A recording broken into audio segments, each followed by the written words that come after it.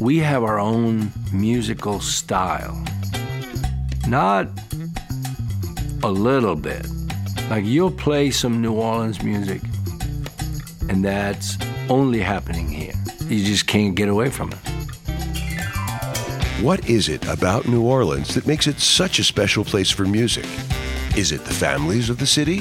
There was a point later on, where Charles, Cyril, us, and my Uncle Art, we all lived within 2 blocks of one another. It was just, music was everywhere, man. Is it the centuries of unique history?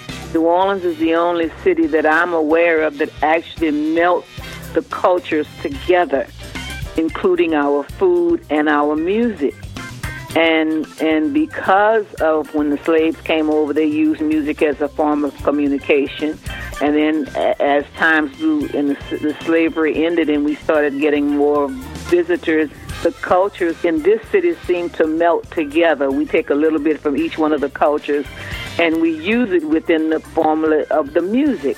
Or is it the rhythm? I look at New Orleans as the northernmost part of the Caribbean. We get all of those rhythms tied into it, the Tresejo, the Bambula, and all these different rhythms. And you hear it in all the music that we play, but the culture that's behind all those rhythms is all celebratory. And, it's deeply African. So that kind of what makes New Orleans different from even anywhere outside of New Orleans. Or is it something more spiritual? Tori Amos told me one time that the veil between the living and the dead is much thinner in New Orleans than it is other places. So that's something that a lot of folks believe. And maybe it is, maybe it isn't. I don't know. I've only had experience on one side of that veil, so I couldn't really say. On July 9th, from Osiris Media, comes Festival Circuit New Orleans. This 5-part series will explore everything about the music of the city and about the Jazz Festival that just celebrated its 50th anniversary. From the beginning of the Jazz Fest, that's when the notion of, we can do this.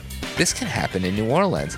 In fact, wouldn't it be amazing if it was something that celebrated the music that's already here and the culture that's already here? We don't have to import anything. To the most memorable performances in the 50-year history.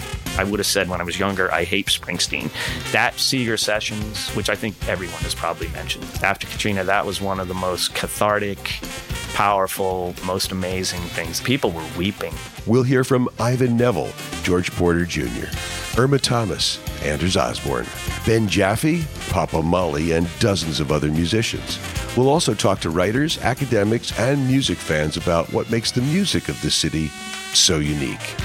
Subscribe now and tune in on July 9th as we explore the power of music in New Orleans.